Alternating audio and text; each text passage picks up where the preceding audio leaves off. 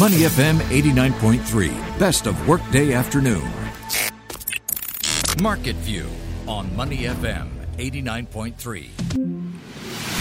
Good afternoon and welcome to Market View Wrap on Money FM 89.3. I'm Clarissa Montero, joined as usual on Fridays, whenever it's not a public holiday, by Jeff Howie, strategic market analyst from the SGX, and finance presenter JP Ong. It has been a really, really interesting week on the SGX, on the SDI, in the region. Now, it's interesting that the SDI pretty much started most of this week, shall we say, slowly, but then, kind of sort of gained a little bit momentum and got back into the green. Today, we are in the green right now, up 0.46% to 3,156 points. What's happening in the region? That's JP's job. Well, let's start off, of course, with the SDI. We also have to acknowledge that compared to the rest of the region this week, you might also argue that the SDI has been the most consistent and maybe dependable index. And that's because we've seen more days where it's actually mounted gains. In fact, when I point to Tuesday's session, when the SDI was in the red for the most part and did stage a late afternoon rally. So you're seeing a little bit of a fight back and a bit of spunk, at least, from investors here as compared to the rest of the region. As you mentioned today, Clarissa, 14.5 points higher, 3,156, 652 million Singapore dollars in total trades changing hands. So compared to other days, once again, value turnover appetite's a little bit more subdued, but maybe it's because we're near the weekend. Maybe folks just want to get to Saturday, perhaps. 280 stocks, REITs, and trusts that are currently swimming in the green. That is outnumbering the 150 losers today. So despite that slightly more subdued trading activity, at least more stocks are looking optimistic than others. And then we have also a fairly good day for the rest of the region as well. The Nikkei 225 today has risen by about 1.6%, and Japan did report that core consumer prices did slip by 0.1%, but apparently the rate at which deflation has hit Japan, which has really been what's worried Japanese economy watchers in Japan for the most part, well, it has also started to show signs of slowing down, and maybe we might actually see less deflationary pressures and thus also more consumer demand out in Japan starting to pick up, which is good news. The Nikkei 225 up by about 1.5%. We have the ASX 200 returning to winning ways once again today, trading about 0.5% in the green out in Sydney. A bit of support, at least for commodity prices for the most part, but a lot of that also related to that blockage in the Suez Canal, which a lot of folks have been tracking over the last couple of days. Some might view it with some hilarity,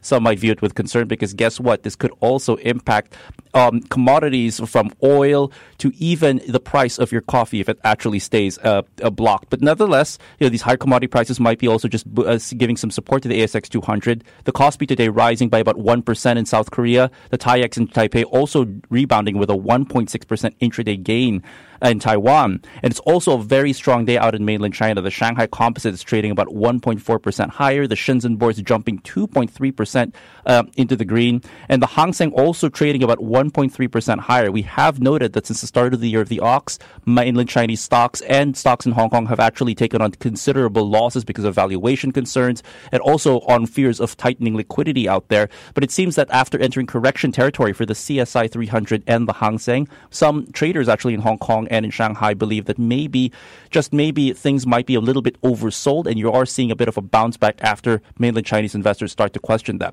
Of course, a lot of this positivity also coming from the West. There is the belief that the vaccine rollouts will continue. In fact, we did hear that U.S. President Joe Biden said he's doubling down on his goals. He wants to roll out distribute or administer 200 million doses of COVID-19 vaccines within the first 100 days of his presidency. There are also signs that the rollout, at least of vaccines in Europe, might actually continue. Of course, we still have that third wave of infections that's worrying markets, but perhaps people are ascertaining that maybe we are a little bit used to this at the moment.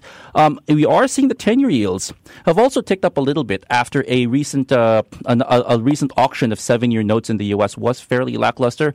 But again, despite the fact that you've seen 10-year yields tick up a bit, maybe markets are starting to get used to Treasury yields at around this particular level, and you're not seeing a huge sell-off at the moment. So that's what's happening in the markets here across the world. But we have to also acknowledge that in Singapore, over the last couple of days, a select group of stocks have actually been gaining a lot of ground. Bloomberg calls these the reopening stocks, and there is no better way of actually calling them that. As we know, by next month, we are going to see looser social restrictions. More folks will be allowed to go to the workplace. place. In fact, limited gatherings at least and conferences will resume by the end of April, and that's lifting REITs like Suntec and Keppel REIT in today's session, and also some of the hospitality stocks and also some of the transportation stocks in so far today. So the end of this week, you're seeing a specific flavor at least helping give the STI and the SGX overall a boost, and that is hopes that the reopening will alleviate some much needed pressure on some of these beleaguered stocks. Jeff, the STI, the SGX, actually, as JP said, did pretty well all of this week. And with today's announcement from the Economic Development Board about our manufacturing output, that should give everyone a boost. But we're not necessarily seeing it today. Well, we're seeing it this quarter. We've seen it already this quarter. Clarissa. I mean, industrial production number was strong. It was expected to be strong. I think it's up 16.4% year on year. But as I said, it was estimated to be around 16%. Importantly, too, there is that sequential recovery. It was up 1.6%. From the January levels. So there was a consensus estimate that it would actually come off a little bit on a sequential basis, but it was actually up a little bit. Pharmaceuticals were up, obviously the electronics, and importantly petrochemicals, because the general manufacturing, petrochemicals, F&B manufacturing and so forth, we want to see that K-shape that we saw last year dissipate somewhat, which I'm looking forward to digging into those sub-indices to work that one out. But for the meantime, look, the STI, it really has held its ground this week. It's up 0.7%. And you compare it to CSI 300, I think that's up 0.2%. Hang Seng's down almost 3%. Nikkei's down 2%. And globally across the world, many of the big sectors are also off a bit. I think consumer goods is still down, even though ultimately a little bit defensive, down 0.3%. But then you've got your big financials and your industrials globally down around 1%, as is real estate stocks. So we have seen, I guess, the bank stocks really hold their ground this week. They have averaged 0.5% gains so far this week, but the bigger global bank stocks did come off a little bit. So a little bit of divergence, but overall there has been a lot of convergence, if that makes sense, in that the top quartile global banks, they're up 14% so far this year, and of course our trio here have averaged around 15% returns, and that's what's really helped the benchmark. And when you look at the benchmark, as of that lunchtime close today, the year-to-date price gain is 11%, and that means this is poised. It's not yet, but it's poised to be the strongest start to a calendar year since 2012. So back in 2017, the STI commenced that first quarter with a similar momentum and generated a 10.2% gain in the first quarter. But back in 2012, it was quite strong as well, up 13.8%. So if it can hold above 10.2% between now and mid next week, then we could be looking at a very strong, 10-year, 9-year record in terms of strength out of the gates. And what's interesting too is, like both 2017 and 2012, when we also had those strong starts, you also have seen the STI really outpace the regional benchmarks, and we did that for much of the first quarter. And even more so when you look at the FTSE Asia Pacific Index, we've almost tripled that. And look, the overarching theme, as we've said, is that that eventual normalisation that we're looking to in terms of COVID-19. By no means are we out of the woods yet, but when you look at global cases, it's still around that 124 million that have been recorded. But over the weekend, this coming weekend, we're going to cross that 500 million doses of the vaccine that have been distributed globally. And then, as JP was saying, you've got President Biden wanting to double his vaccine goal to 200 million shots with his first 100 days. But at the same time, you've also got Treasury Secretary Yellen also looking at entertaining, allowing banks in the U.S. to conduct buybacks again, or conduct buybacks and also some normalisation to their dividends. So it's interesting too. I do focus a little bit too much on the banks in recent weeks, but if you do look at a bit, sorry JP, across the board a little bit, there's certainly quite a bit of rotation into various diversified Singapore stocks this week. So the stocks that have seen the most institutional inflows of 150 million over the past 4 days, they're the likes of Yangtze Jiang Shipbuilding, which is up 4%, City Development up 3%, both OCBC and UOB up 0.6%, CapitaLand up 16%, AEM Holdings up 6%, SBH is up 13%, Mapletree Logistics up 2%, as is Mapletree Industrial Trust and Keppel REIT up 3%. So you've seen inflows across the board into many different sectors. But on the other side, with the institutional outflows, that's Jardine Strategic Holdings has taken quite a bit of that, with $180 million of net outflows, institutional outflows. The big story for the markets has been Jardine Matheson and CapitaLand talking about their streamlinings and what they're going to do. Now, it's so complex to somebody like me. Maybe you can explain why is that of such great interest, particularly with CapitaLand? Well, CapitaLand has had, ever since they acquired Ascendas Singbridge, and you had that amalgamation, if you will, there's been a very consistent narrative that the company is really looking to transform its business, strategically restructure, and basically become look at becoming a real big global player competitively in terms of asset management and real estate companies. Okay, they started off as a developer back in when was it, November 2020, when DBS Land basically delisted and CapitaLand was formed with basically those two companies, Pidemco Land and DBS Land.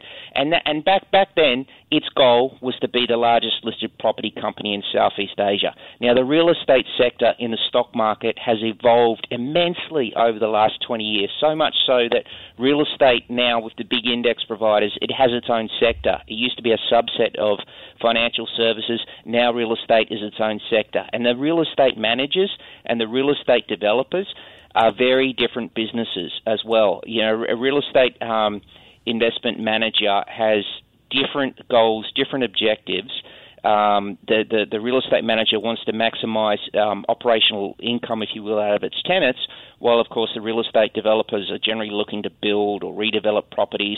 And in some instances, they can be very large-scale projects that can span big or multiple property market cycles. And over years. Exactly.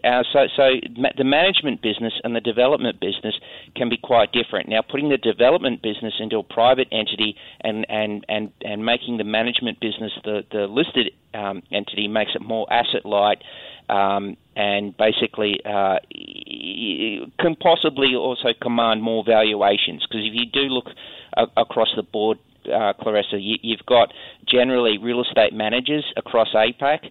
They're currently trading at around a 10% discount to their book value, but the developers, they're currently trading at a much more discount, around 25% discount to their book value. So you're getting more valuations with the asset-light business, and hence there's that restructure. And as I said, CapitaLand have been very consistent on this.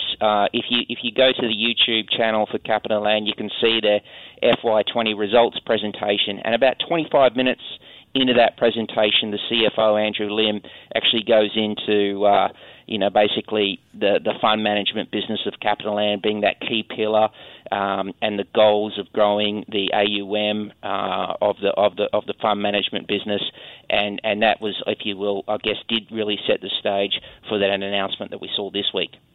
All right, so it has been an interesting week this week. We're a few hours away from the end of trading. Next week is a short trading week, and then the following week after that, we've got all these easing of restrictions and what have you. JP, what are we looking forward to next week? Well, I think next week, really, you do have if you look internationally, it's going to be another PMI day come April 1st. And you have the likes of the Taishin PMI, for instance, in China coming out, the Eurozone, of course. Singapore's PMI will come the week after that. Other than that, I think things that might be interesting to track are also bank loans and foreign currency deposits here in Singapore. Now, we do know that the banks have had a better go at it. Jeff's also highlighted that the banks are also, that the outlook at least has been good enough that they've been allowed at least, or it's been entertained that the possible easing at least of some of these dividend caps, or even letting them do share buybacks once again. And these bank loans might actually give us a better clue as to just how healthy the regime is, at least with regards to lending, because bank lending also is an indicator of how healthy consumer and corporate sentiment is. If corporations and businesses are starting to take out loans once again, it means that they're more confident about their standing and perhaps about their outlook, and we start to see a slow but steady uptick of these bank loans, that actually might bode well for some of these banks. Of course, we'll have to watch out always for their NPL ratios, but so far we have seen that these have been managed, and many analysts we've spoken to have said that while credit costs might tick up just a little bit for Singapore, it's not something that the big three cannot handle. All right. Agreed. Can I just also add that we've got the Urban Redevelopment Authority tentative preliminary first quarter 2021 private home price index. And remember, we saw that 2.1% quarter-on-quarter increase in the fourth quarter of last year. So we'll be watching that closely, because obviously, if it's too high, there could be concern that there might be some property market cooling measures to come in. And if it's too low, obviously there'll be an economic concern. So we'll be watching that closely. And also overseas, one of these big bills that are coming through is the big infrastructure bill. Remember, the $2 to $4 trillion U.S. infrastructure bill. We should start seeing some talk by President Biden on that next week. All right. No, what I wanted to say is things could change for us here on Market View Wrap as well, because with those easings of restrictions, next week being a public holiday on Friday, the following Friday after that, we may all actually be able to be in the studio together. That would be nice. That would be great. We can talk more about Jardine Strategic then as well, because they have their big meeting, I think, on the 12th of April, the big special general meeting, and we can talk through the ramifications and which stock might go into the STI and so forth if that happens. That sounds like a plan, gentlemen. And on that note, this has been Market View Wrap on the Workday Afternoon. I'm Clarissa Montero, joined by strategic market analyst from the SGX, Jeff Howie, and finance presenter JP Ong from Primetime. You're on Money FM 89.3. Before acting on the information on Money FM, please consider if it's suitable for your own investment objectives, financial situation, and risk tolerance.